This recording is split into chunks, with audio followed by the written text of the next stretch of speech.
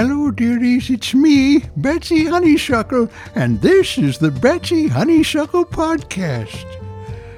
Well, I've got a very special treat for you today. Guess what we're going to do? It's so exciting.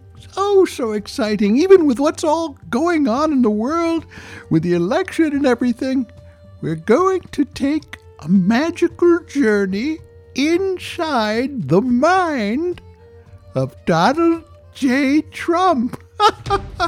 Oh, isn't it magnificent? I hope it is. So let's not delay any longer, all right, shall we? Let's put on our little caps. I've got a special cap. I hope you've got yours, and I'll just turn that on. And let's begin our journey, our epic journey. We're traveling through time and space and the space-time continuum. Yes, you thought just because I was 87 years old I didn't know about that? Foolish little children.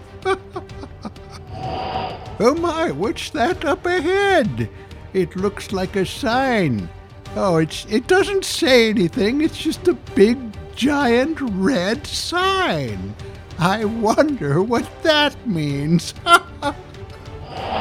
Oh, and look at that. Look, there's Mitch McConnell. Oh my goodness, he's oh my gosh, he's thumbing a ride. I guess he got fired.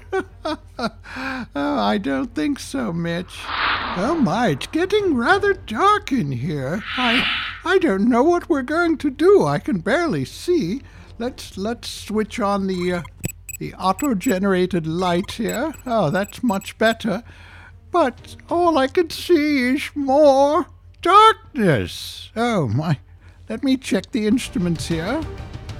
I'll just check my iPhone, trademark Apple Computer Company. Oh my. My, it looks like we've arrived.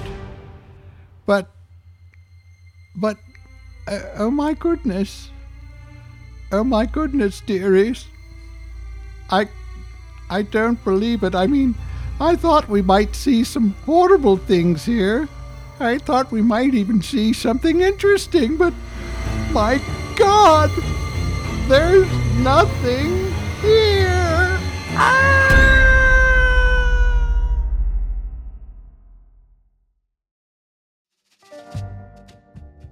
Hi, everybody. This is Daryl. I'm Betsy's engineer here at the studio. Betsy is resting very comfortably at home. The shock of being inside the emptiness was more than her 87-year-old heart could take, and she needed a well-deserved rest. I think after listening to this episode, you'll agree. But she'll be back, and she'll be stronger than ever, and as she likes to say, raring to go. So on her behalf, until next time, toodles.